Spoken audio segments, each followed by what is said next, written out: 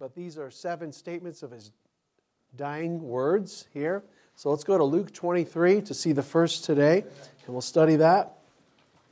And sometimes when people die, those that love them and are around them listen carefully to some of the last things they say. They want to capture that and treasure that. And the same is true for Jesus. We want to capture and treasure his words. Now, sometimes when people die, they may not have anything profound, and it may be something you don't want to hear. And because sometimes people babble and they're under an influence, maybe of some medicine, or some people may be dying under really non-ideal circumstances, going delirious. That has happened, even to Christians. And some others die very intentionally saying things that are helpful. Jesus is here though he's under a torturous death, he is not delirious, he's not rambling on, he's not spewing fluff. He's saying things that are of substance. So Luke chapter 23.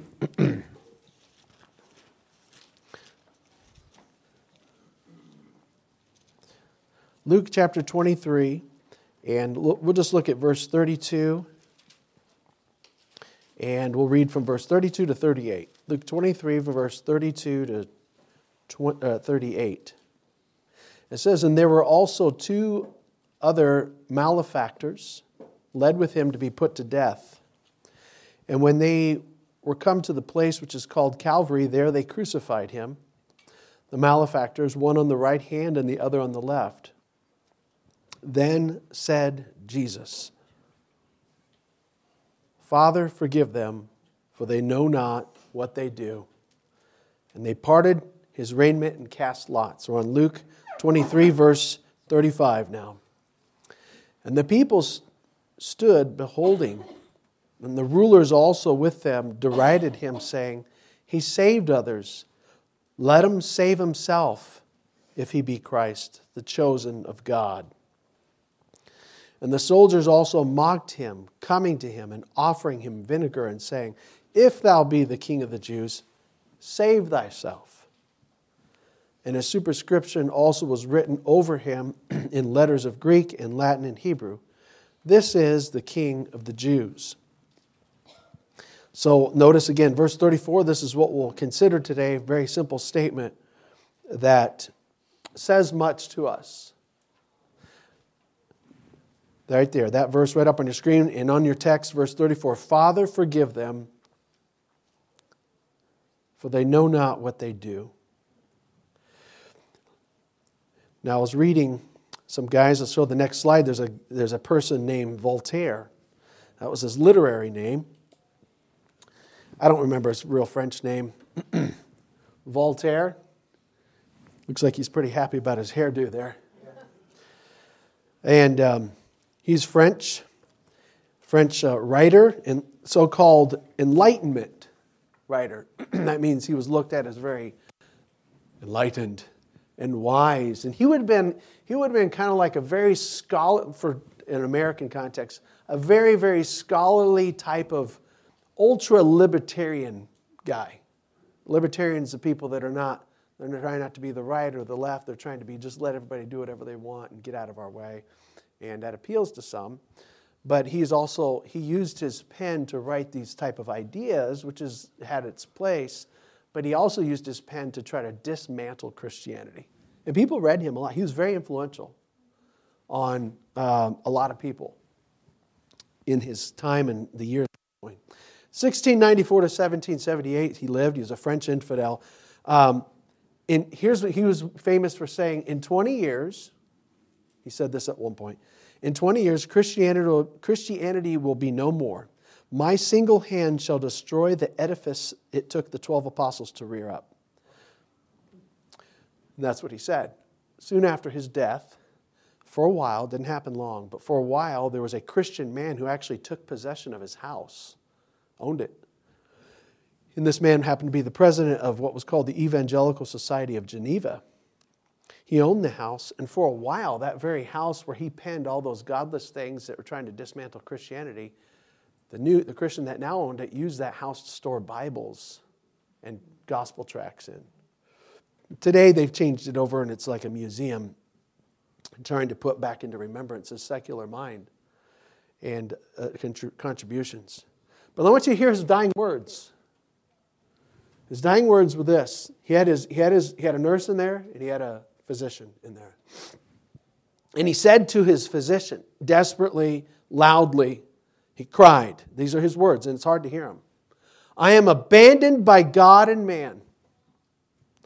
I will give you half of what I am worth if you will give me 6 months of life, he says to his physician. Then I shall go to hell, and you will go with me. O Christ, O Jesus Christ. And they died.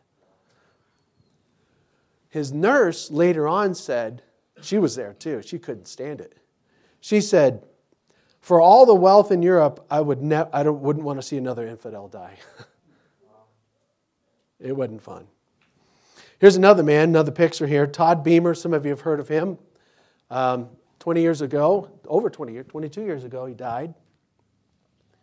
And on the famous, infamous, really, day that we were attacked, September 11th, 2001. I love this story. I'll try to give you the short end of it. Some of you know his last words, don't you? They're good. He was a Christian too. Christian man. He ended up going to Wheaton College, which is traditionally, I don't know where it's at now, but traditionally it was evangelical, conservative evangelical type of place. I think John R. Rice went there. But he went there. He's a Christian man. Married in his early 30s is when he died. Died on Flight 93, one of the 4 planes that was hijacked on that day of September 11, 2001. It was one of the 4 planes. 3 of the planes hit their intended destination that the terrorists had. 2, one in each World Trade Center, the other one at the Pentagon. And this 4th one he was on, they think it was headed toward the White House or one of the buildings near the Capitol. And it didn't get there. So, Todd Beamer was on that flight. Of course, some other men who were brave and women. When their flight took off that morning, I don't remember if it was New York or New Jersey, but it was back east. The flight took off. It was headed back to California, I think San Francisco, so across the country, full of fuel. When it took off, as it's flying, passengers are in there, normal, peaceful flight. The pilots are being informed. Right after they take off, they hear about the first plane hitting the first tower back in New York. Ooh. Then, whatever minutes later, they hear about the second plane hitting the second tower in New York. And so the pilots are like, okay. And then I can't remember if they heard about the Pentagon being hit yet, but pretty soon there came a warning over their radio system to the 2 pilots piloting Flight 93 that said, beware of a breach of the cabin. And so within a few minutes after that, the cabin was breached. There were 4 terrorists on that board of Flight 93, and they busted through, took over, I believe killed the pilots instantly, took over the flight, made an announcement, to all the passengers, something to the effect, we're taking over, we have a bomb on the flight, a bomb on us. 2 men, I believe, were in the cabin. 2 men were in the area where the people were seated in the, and the other men were in the cockpit, in the cabin, then the cockpit. And they took over the flight. Meanwhile, all the attendants, the flight attendants and the passengers were huddled in the way back of the flight, of the plane, the large airplane.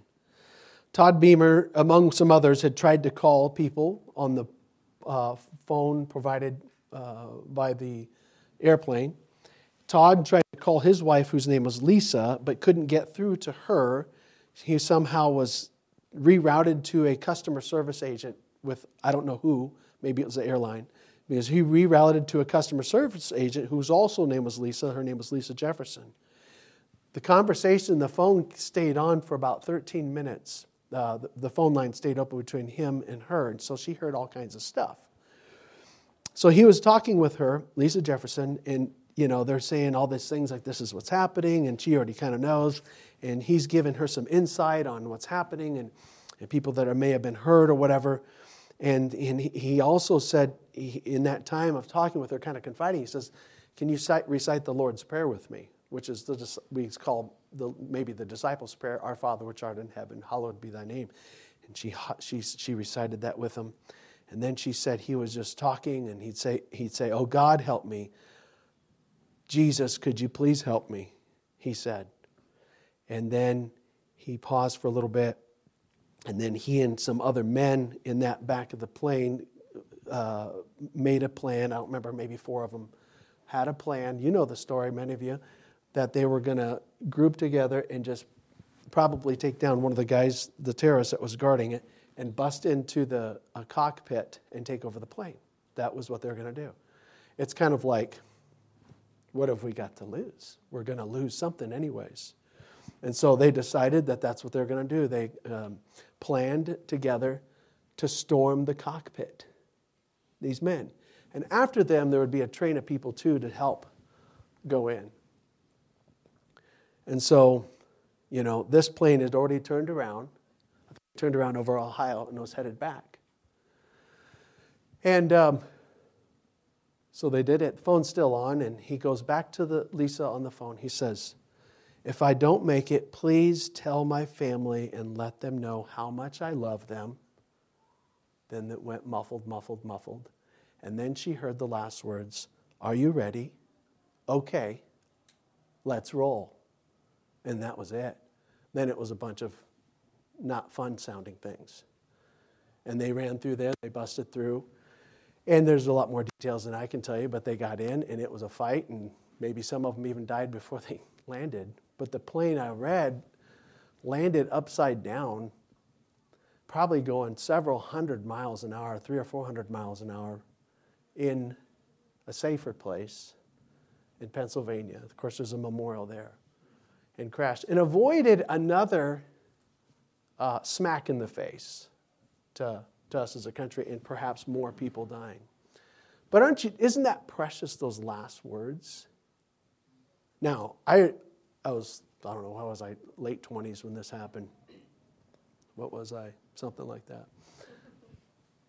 But I remember everybody's using that phrase, weren't they? Let's roll. In a different way. And then the president was using it like, let's roll into the Middle East and take out some Al-Qaeda. That was the mindset, let's roll. And that became a catchphrase. Those last words are precious, weren't they? I mean, that's got to be precious to his wife. Precious to some men who need a little spark in their manhood. Yeah. And that's what he does. And so we see Jesus, the first of his 7 statements is, Father, forgive them, for they know not what they do. Let's look at this next, go to the next 2 slides here. I want you to consider quickly Jesus' all 7 statements. These are the 7 statements. Father, forgive them, for they know not what they do. And then he said, today, to the criminal, by him, verily say unto thee, today shalt thou be with me in paradise. We'll look at that. He led somebody to himself. Somebody got saved while he was up on the cross. And then his mother comes and visits, and John, the younger disciple, is with him. He said to his mother while he's hanging up on the cross, woman, behold thy son. Then he said to John, son, behold thy mother. He passed the responsibility of taking care of his mother over to John. It was a responsible thing to do on the cross. Kind of inconvenient to be making plans on the cross, isn't it? But he did it. Then the middle statement, my God, well, Eloi, Eloi, lama sabachthani. My God, why hast thou forsaken me? Expressing anguish as a man before God. We can relate with that. We'll hopefully next time, or when we get to it. His 5th statement, I thirst. His 6th statement, it is finished. His last statement, into thy hands I commit my spirit. Notice the first statement, Father. The last statement, Father. Notice the middle statement, my God. He's speaking, relating as a man forsaken of God. Jesus' manhood, his humanity is amplified on the cross. And his divinity is also seen on the cross in their fullness in short statements. But let's notice, with all his human faculties being ravaged, he spoke truth And he speaks things that are to our benefit. Let's look at this. This is the rest of our time. We'll just consider this statement here. Father, forgive them, for they know not what they do. What do they do? He said they know not what they do. So what is it? What were they doing? What were they doing? Let's back up a little bit. Let's get a little sample, picturing what in the world were they doing? Look at chapter 22. Let's look at verse 63. This is as he's being taken, not crucified yet. Chapter 22, verse 63. The men that held Jesus mocked him and smote him. Verse 64. And when they had blindfolded him, they struck him on the face and asked him, saying, Prophesy, who is it that smote thee? Verse 65. And many other things blasphemously spake they against him. Look at verse 1 of chapter 23. We're going to highlight some spots in chapter 23, verse 1. And the whole multitude of them arose and led him to Pilate. So the Jews are manipulating Jesus' situation before the Roman guy that's over them. And they began, verse 2, to accuse him, saying, We have found this fellow perverting the nation and forbidding to give tribute to Caesar, saying that he himself is Christ a king. And Pilate asked him, saying, Art thou the king of the Jews? And he answered and said, Thou sayest it. Then said Pilate to the chief priests and to the people, I find no fault in this man. Pilate was not at all impressed with their criminal charges with him. He said it 3 times at least. I don't find anything wrong with this guy. I don't find anything wrong with him. Even though he's saying he's king of the Jews, I don't find anything wrong with him. But they were just like, the Jews were like, you got to get him somehow. And so they kept their hurling false witnesses, false accusations, and insults against him. And so, look what it says there in verse 13. Pilate, when he had called together the chief priests and the rulers of the people, so Pilate's the Roman, he's the one who has oversight over their justice system. This is a subculture of Jews under them. He calls the leaders of the subculture here, the chief priests, the rulers, and he says to them, Hey, ye have brought unto me this man, verse 14, one that perverteth the people, and behold, I have examined him before you and found no fault in this man, touching those things whereof ye accuse him. No, nor yet Herod, for I sent you to him, and lo, nothing worthy of death is done unto him. I will therefore chastise him and release him. Let's keep reading. For of necessity he must release one unto them at the feast. So what do? The legal authority says, I don't find anything wrong with him. So what do? Verse 18. And they cried out at once, saying, Away with this man, and release unto us Barabbas. There was a tradition during that time. The Roman leader would release a pathetic criminal to show a little mercy on the Jews. It was a tradition. We're going to let a guy go. Like the president lets the turkey go free, right? Around Thanksgiving. He's letting this turkey go. But they would usually do a real rotten turkey. Like, this guy's bad, but we're going to let him go. Show you how good and merciful we are. The Jews says, don't let him go, the one who actually is innocent. Let this Barabbas go. Barabbas was a bad dude. Verse 19. For a certain sedition made in the city and for murder was cast into prison. He was an insurrectionist and a murderer, Barabbas was. Pilate, therefore, verse 20, willing to release Jesus, spake again to them. But they cried, saying, Crucify him! Crucify him! Whoa! And he said unto them the 3rd time, Why, what evil hath he done? I have found no cause of death in him. I will therefore chastise him and let him go. And they were instant with loud voices requiring that he might be crucified. And the voices of them and of the chief priests prevailed. And Pilate gave sentence that it should be as they required. So he's capitulating to the people. All right, fine, we'll crucify this innocent man. Verse 25. There's an unfair exchange. He released unto them him, that is Barabbas, that for sedition and murder was cast into prison, whom they had desired, but he delivered Jesus to their will. This is an unfair exchange. But it does picture our salvation. We get off free. Jesus takes our punishment. That's how you get to be saved. Somebody's got to take care of your stuff, your sins. I get to go free. I'm the Barabbas in this picture. Jesus goes in my place. Verse 26, and they led him away. And as they led him away, they laid hold upon one Simon, a Cyrenian, coming out of the country. And on him they laid the cross that he might bear it after Jesus. Let's skip up here, verse 32, as we read earlier, but let's read it again. And there were also 2 other malefactors led with him to be put to death.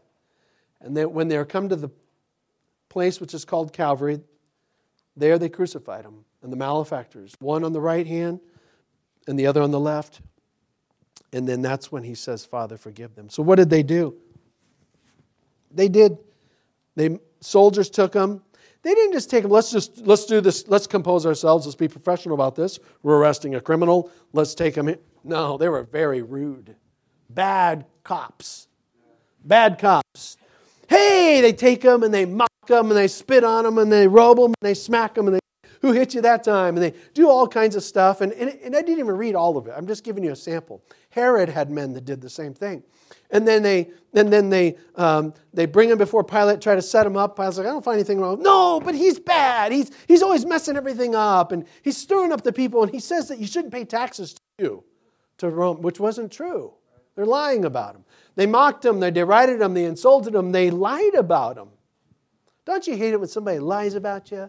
Just on that point, we come unglued on that, don't we? People lied about him. And then they kept manipulating. And then he was mocked again when he saw Herod, one of the other leaders. And then he's brought back. And they said, he is worthless. We don't want him. Give us the Barabbas. You take Jesus, keep him, and crucify him. And not only was he mocked, spit upon, insulted, blasphemy spoke against, and lied about, and set up to be crucified, but he was crucified with a group that made him look like them. See, some of us are like that. I don't want to look like some scumbag. I want to make sure that I'm not, we're always like our image. His image was just thrown right up in there. He looked like a scumbag with the other ones, the criminal. He looked like a criminal. He was put up on the cross. Two other malefactors, felons, probably murderers up there. And even just the crucifixion itself is just incredible pain. We could just spend a lot of time just talking about that. So his first words as he's up there, Father, forgive them, everybody involved here, for they know not what they do. What they're doing, look at what they're doing to him. Let's just take some observations of what he's saying here. He says, first of all, we see that this is a prayer. Jesus is in contact still with the Father. He's up on a cross. This is not the ideal time to have personal devotions, but he stays in contact with the Father all the time. Father, forgive them. He's still praying under the worst conditions up on the cross. Jesus prayed at his baptism. When he went into the waters, it says he praying was baptized and the Holy Ghost came up on him in the form of a dove. And then there was times he prayed, he went up in a mountain and was communed with the Father. There was other times when he prayed by himself. There was times when he went and took a few of the disciples and went up on the Mount of Transfiguration and was praying. And then a few chapters, maybe one chapter earlier, he was praying in Gethsemane. He was always communing with the Father. Did you know that we as Christians can commune with the Father at all times?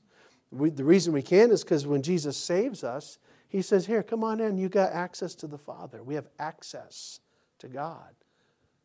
And we should commune with him at all times. So here's Jesus. He's communing with the Father. This first thing on the cross is a prayer.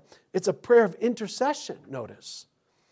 So he's up on the cross. He's the victim here. And what is he doing? He's not thinking of himself. He's thinking of the people who did a horrible thing to him. And he's intervening to the Father. He doesn't even say, hey guys, I forgive you. He doesn't even say that. He's thinking the Father could really smack you all down. Even though this is a hard thing to grasp. This is all part of God's plan. And yet man's sin fit right in there. and man's sin can still be punished on top of what was happening there on this act. This is an amazing thing. And so he says, Father, forgive them. It's not like, Father, forgive them. They just blew up the temple. Boy, you're probably upset. It's not, Father, forgive them. They just cussed you out. He's saying they just beat up your son and spit upon him and just treated him like manure and wanted to flush him down the toilet and said all kinds of things to your son. I'm the son. Forgive them. Give them some clemency. What does that mean? What is he saying? Forgive them. Is he saying just save them all without regard to their choosing that? Father, forgive them. They're not asking for forgiveness. They're just going about all dumb. Some of the soldiers are like, all right, he's got 5 garments. I think it was around 3, 4, 5 garments. Let's go ahead and gamble them. They're cast lots to split up his garments. They're just going about. And then the chief priests are making, he's sitting still now. Hey, if you're the Christ, why don't you come down from the cross? Save yourself. And they're going about their thing. They're not asking for forgiveness. They're not aware of it. Not yet. But he says, Father, forgive them, for they know not what they do. Think what's happening. What does that mean? What does that mean? Here's what I think it means, and we'll show you proofs of it. Is God the Father could have punished everybody that was directly involved in that, and he could have, a couple things God could do. He could just kill them. He could let them shut down spiritual senses. Shut them all down, they won't get saved. See, there's a thing he could have given them over to a reprobate mind, because they were fighting against Jesus, and many of them were resisting his words and not believing him. And so as a consequence to that, sometimes God says, all right, you're going to shut him down. I'm going to shut you down. I mean, that's in the Bible, where if you don't accept the light, he shuts it all the way off. And you live the rest of your life totally numb to gospel voice. And it's a reprobate mind. The Father could have said, you know what, let's do that for all these bad people that just did this to my son. We're going to just shut them all off. Soldiers, priests, all of them, the people nearby, the common man, the 2 guys next to you, we're going to shut them down. They can't get saved. We're shutting them down. That's a way of just giving them the justice, besides dying and going to hell. So he's not saying, Father, forgive them, like, just save them all because they're asking. They're not asking. He's saying, don't do anything yet. Forgive them. That's what he's saying. Give them some space, Father. Give them some clemency. Give them some slack. Give them some slack, yeah. He prays that. So what happens? Was the prayer answered? He's up on the cross and he says these other statements and things happen. Father, forgive them. What happens to the them? Well, one of the thems with the left to right, one of them we read about later. Well, at the beginning, each of these 2 guys, the left criminal, the right criminal, are going, why don't you just save yourself and get us off here too? And they derided him. One of them ended up changing his heart. Yeah. God gave him some space, and the Father probably was drawing him to Christ. And the man believed on Jesus. When all this ended, when Jesus gave up this ghost and everything, one of the soldiers said, you know what? That was the Son of God. That really was. And then 50 days later, Peter gets up and preaches. You can read this in Acts.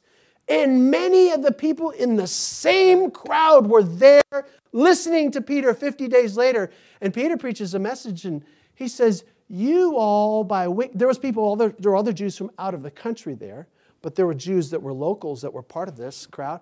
And he said, you all with wicked hands took him and crucified him. Even though it was God's plan, your wicked hands got right involved in it. By wicked hands, you crucified him. And then they said, well, brother, what shall we do? And a lot of them got saved.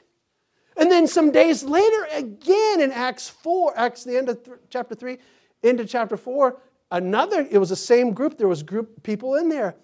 And many of them got saved again of that crowd. Not all.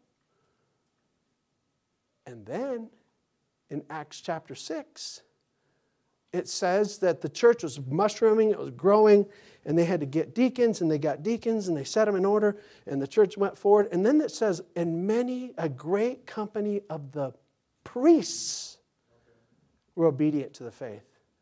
I think Jesus' prayer was answered. He prayed, this group, Father, forgive them, give them some space here. They don't know what they're doing. They don't know what they're doing. We're going to give them a little time. And they're going to realize what they've done. And they have a little clemency. And their senses can be open enough to have the choice to believe. Some believe on Pentecost. Some believe days later. Obviously, this one soldier believed and one of the criminals believed. God gave them space to repent, space to believe. And they believed. And then they got the full forgiveness of eternal life. That's beautiful. Father, forgive them. God wants us to, by the way,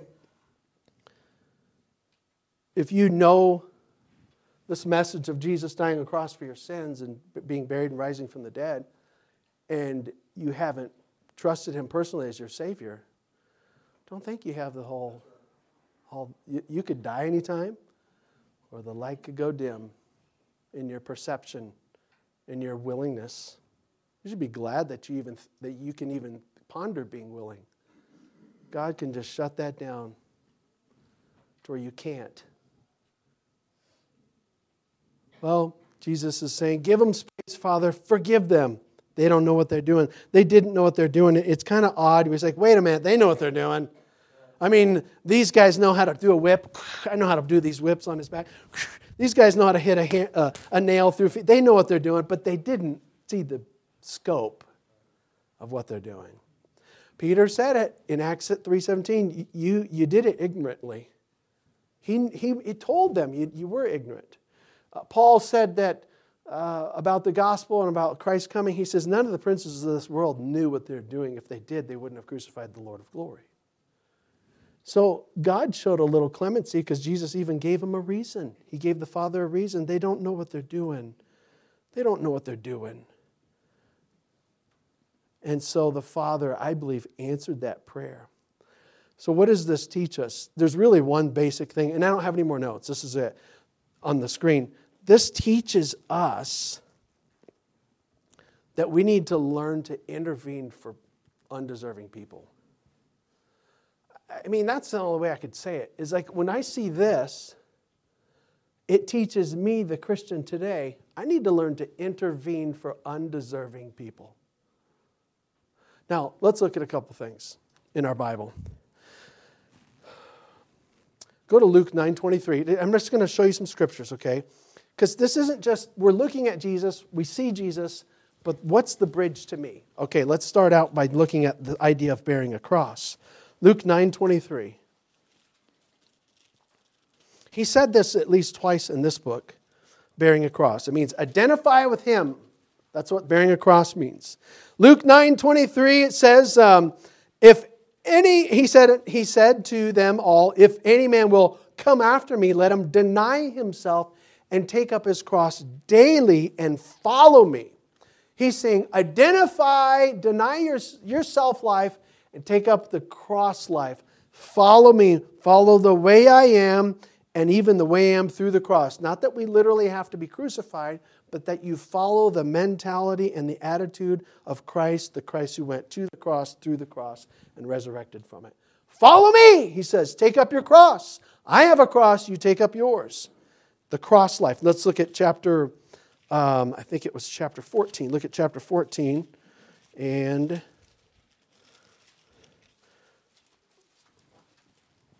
let's see. Chapter 14, verse 27. Chapter 14, verse 27. And it's just talking about full, all-out, unreserved commitment to follow Jesus, even if there's pain. Luke 14, 27. And whosoever doth not bear his cross and come after me cannot be my disciple. Whoa! Didn't say you can't be saved. You just can't be a true student. Can't be a disciple.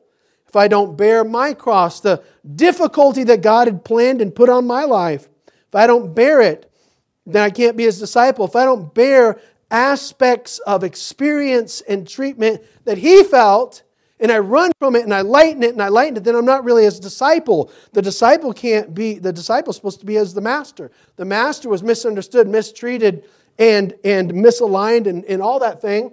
And so what do I expect would happen to me if I follow Him? I need to bear my cross. Whoever doesn't bear his cross and follow me, he cannot be my disciple. And then now let's go to a couple other scriptures. Go to Luke 6. Part of the cross bearing is something that Jesus just did, and He exemplified this right here. This is not fun, and I am no expert at this at all. I'm probably in kindergarten at best on this. Luke chapter 6, verse 27. Jesus taught this, and then on the cross He exemplified it. But I say unto you which hear, love your enemies. Do good to them which hate you. Bless them that curse you, and pray for them which despitefully use you. Is that not what Jesus did? He loved them. He blessed them. He prayed for them. It was a blessing for Him to pray for them. Father, give them a chance here. Oh, great. That centurion got saved. The other criminal got saved. Some people later on, He prayed for. That was a blessing. I got to do that. I got to pray for those and intervene for those who are undeserving. Who's undeserving in your life? Who's undeserving of any prayer in your natural mind? Who's undeserving of any forgiveness in your natural mind, in your life? It's probably not anything. It's probably not as deep as what Jesus went. But even if it is, we got to match it, right? It's probably light.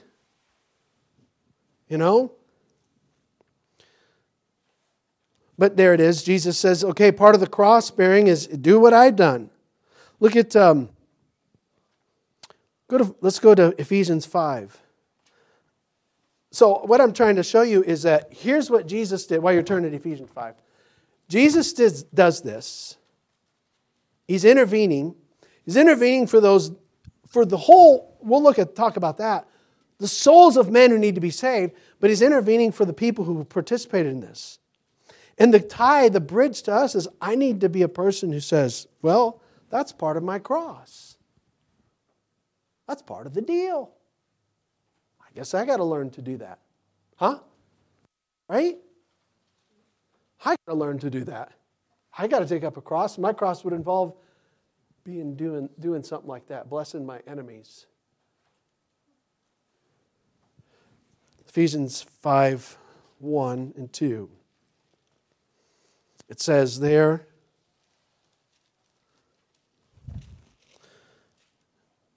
be therefore followers of God. I got to follow that. As dear children. And walk in love, as Christ also hath loved us, and hath given Himself for us an offering and a sacrifice to God for a sweet-smelling savor. Think about this. He's saying, follow the Lord, follow God like dear children. You know how children follow people? It's really funny. You ever see them?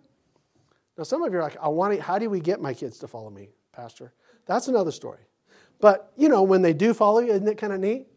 They say, hey, hey, hey. They follow you around. Dear children, they want to just like, where are we going? Okay. And they're just kind of naive. I'm just going to follow Mommy. Follow Daddy. We're at the zoo. No, I want to go see the lion. No, Mommy doesn't say the lion. Sometimes when they follow, it's kind of funny. And they just want to follow it, just like, okay, I'll do this. My boys would sometimes follow me when I'm thinking of my older boys right now. They followed me. They'd try to copy me working on a car by working on their tricycle, laying down under it, going like this. You think, oh, isn't that cute? That's just so, kind of silly. But they're following me. They're my dear children. One time we lived in Chandler. I'd walk out. We had to go through my back Arcadia door, across my backyard, through our wood fence, into the alley, walk down the alley, and open this big stinky black garbage can to take out my trash. So I'd take my house trash and I'd go through their Arcadia door, through the backyard, open the wood fence, go down the alley, and put it in. I just remember one time Michael, my oldest son, he was probably only 2 or 3.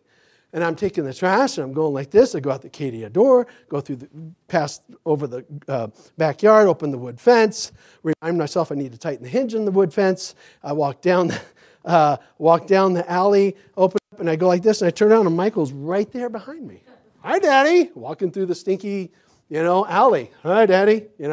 He's just us dear children, just kind of like, okay. You know what? We need to look like that. I need to look even unprofessional. All right, I'm just going to do what Jesus did. But that doesn't seem very, very, mature. I'm just supposed to be a dear child. Follow him as dear children. Some people look at Christians who would speak this way and think this way as, what are you doing? You seem so naive. Yeah, that's how a little kid does to some people, following the parent. But if the parent's doing the right thing, it's not that naive. This is the right thing. I got to follow him as a dear child. I got to learn to deal. I learn how to forgive people, and as we said, intervene for them. God, this guy did me wrong. Forgive them. Do something to help them. Intervene in prayer for somebody. Come on. All right. Some of this, it might be just, all right, in here, you're like, pray for your own least favorite brother. That might be making a baby step, man, toward the cross. I mean, that's probably where most of you are. You're like, I'm not thinking about being crucified. I just can't stand one of my brothers because he's so mean and unfair. Well, intervene for him. And don't stand there and take, situations where you become a punching bag for no reason. You don't have to atone for sins. But there's times where we have to respond in a Christ-like way to mistreatment, and it involves, oh God, help this person. He's bad. Forgive him. Let him have time to think and repent. And that's what Jesus is doing. It says, follow him as dear children. Look what it says in 1 Timothy 2. 1 Timothy 2. And it says there, I exhort therefore that, first of all, supplications, prayers, intercessions, and giving of thanks be made for all men. For kings and for all that are in authority, that we may lead a quiet and peaceful life in all godliness and honesty. Isn't it interesting, chapter 2, verse 1, intercessions be made for all men. Now, interceding for somebody has the idea of this person they're not doing the right thing. So you do for them what they're not doing for themselves. Some people don't pray. Do for them what they're not doing for themselves. I don't know what our president does. Probably not pray or to the God of the Bible. So I need to do for him what he's not doing for himself. That's called interceding. A lot of people are not doing for themselves what they ought to do, so you do it for them. I'm interceding. God, help this guy. Help this person. That's what we're called to do for undeserving people.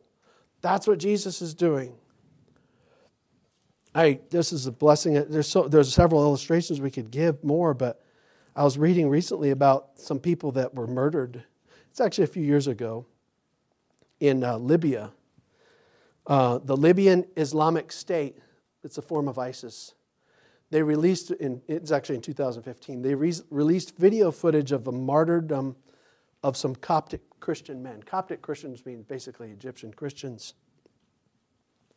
So these Egyptian Christians they captured in Libya, and they killed them, and they love you. Take footage of it and record it and everything. The footage of their martyrdom included a caption that read, quote, "These are the people of the cross, the followers of the hostile Egyptian church." 21 of these men knelt before their persecutors, were identified as people of the cross.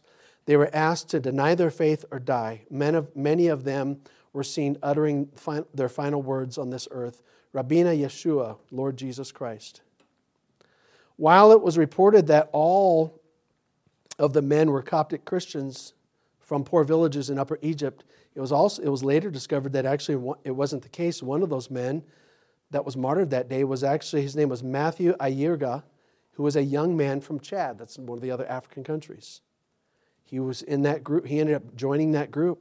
He is believed to not have been a Christian before kneeling in the sand beside the people of the cross. But while he was witnessing the courage and faith of these other Egyptian Christians, he chose to follow Jesus and join them at the execution moment.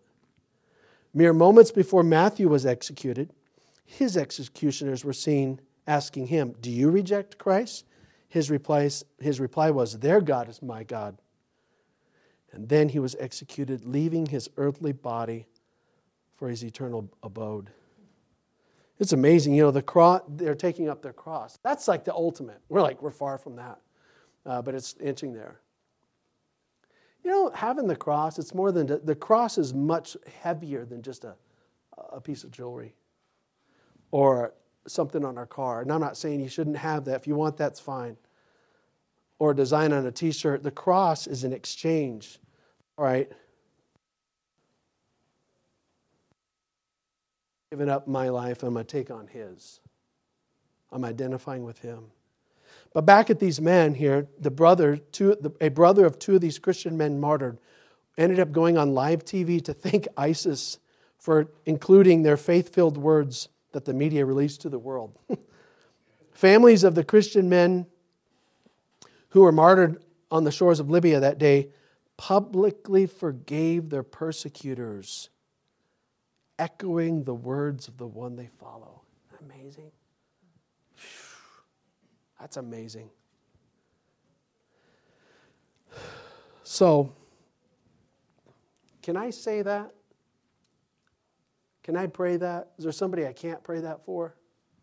Father, forgive them. The most important thing is make sure that you're under this forgiveness. When Jesus says, Father, forgive them, it's that immediate group. But the whole work that day was saying, Father, forgive all who would believe on me. Forgive everybody. Listen to that. We sang this song. I'll read this and we'll close this in just a minute. In Arise My Soul, Arise, the 665 plus 1 song. 5 bleeding wounds he bears, 2 hands, 2 feet, his head. Received on Calvary, they pour effectual prayers. They strongly plead to God for me. Forgive him, oh forgive, they cry. Forgive him, oh forgive, they cry. Nor let that ransomed sinner die. So he was intervening for the moment, but he's intervening for anybody who believe on. He's saying, Father, forgive Mike Henry, who would believe on me. Isn't this enough payment? Father, forgive Matt. Isn't this enough? Yeah, it's satisfied. And we need to have that same mentality. We need to, first of all, make sure you're trusting in his work, not yours. Trusting in his salvation work and not yours. And then I have to live this. I have to live this attitude toward the people who don't deserve it. And there's probably, in some cases, a lot. When I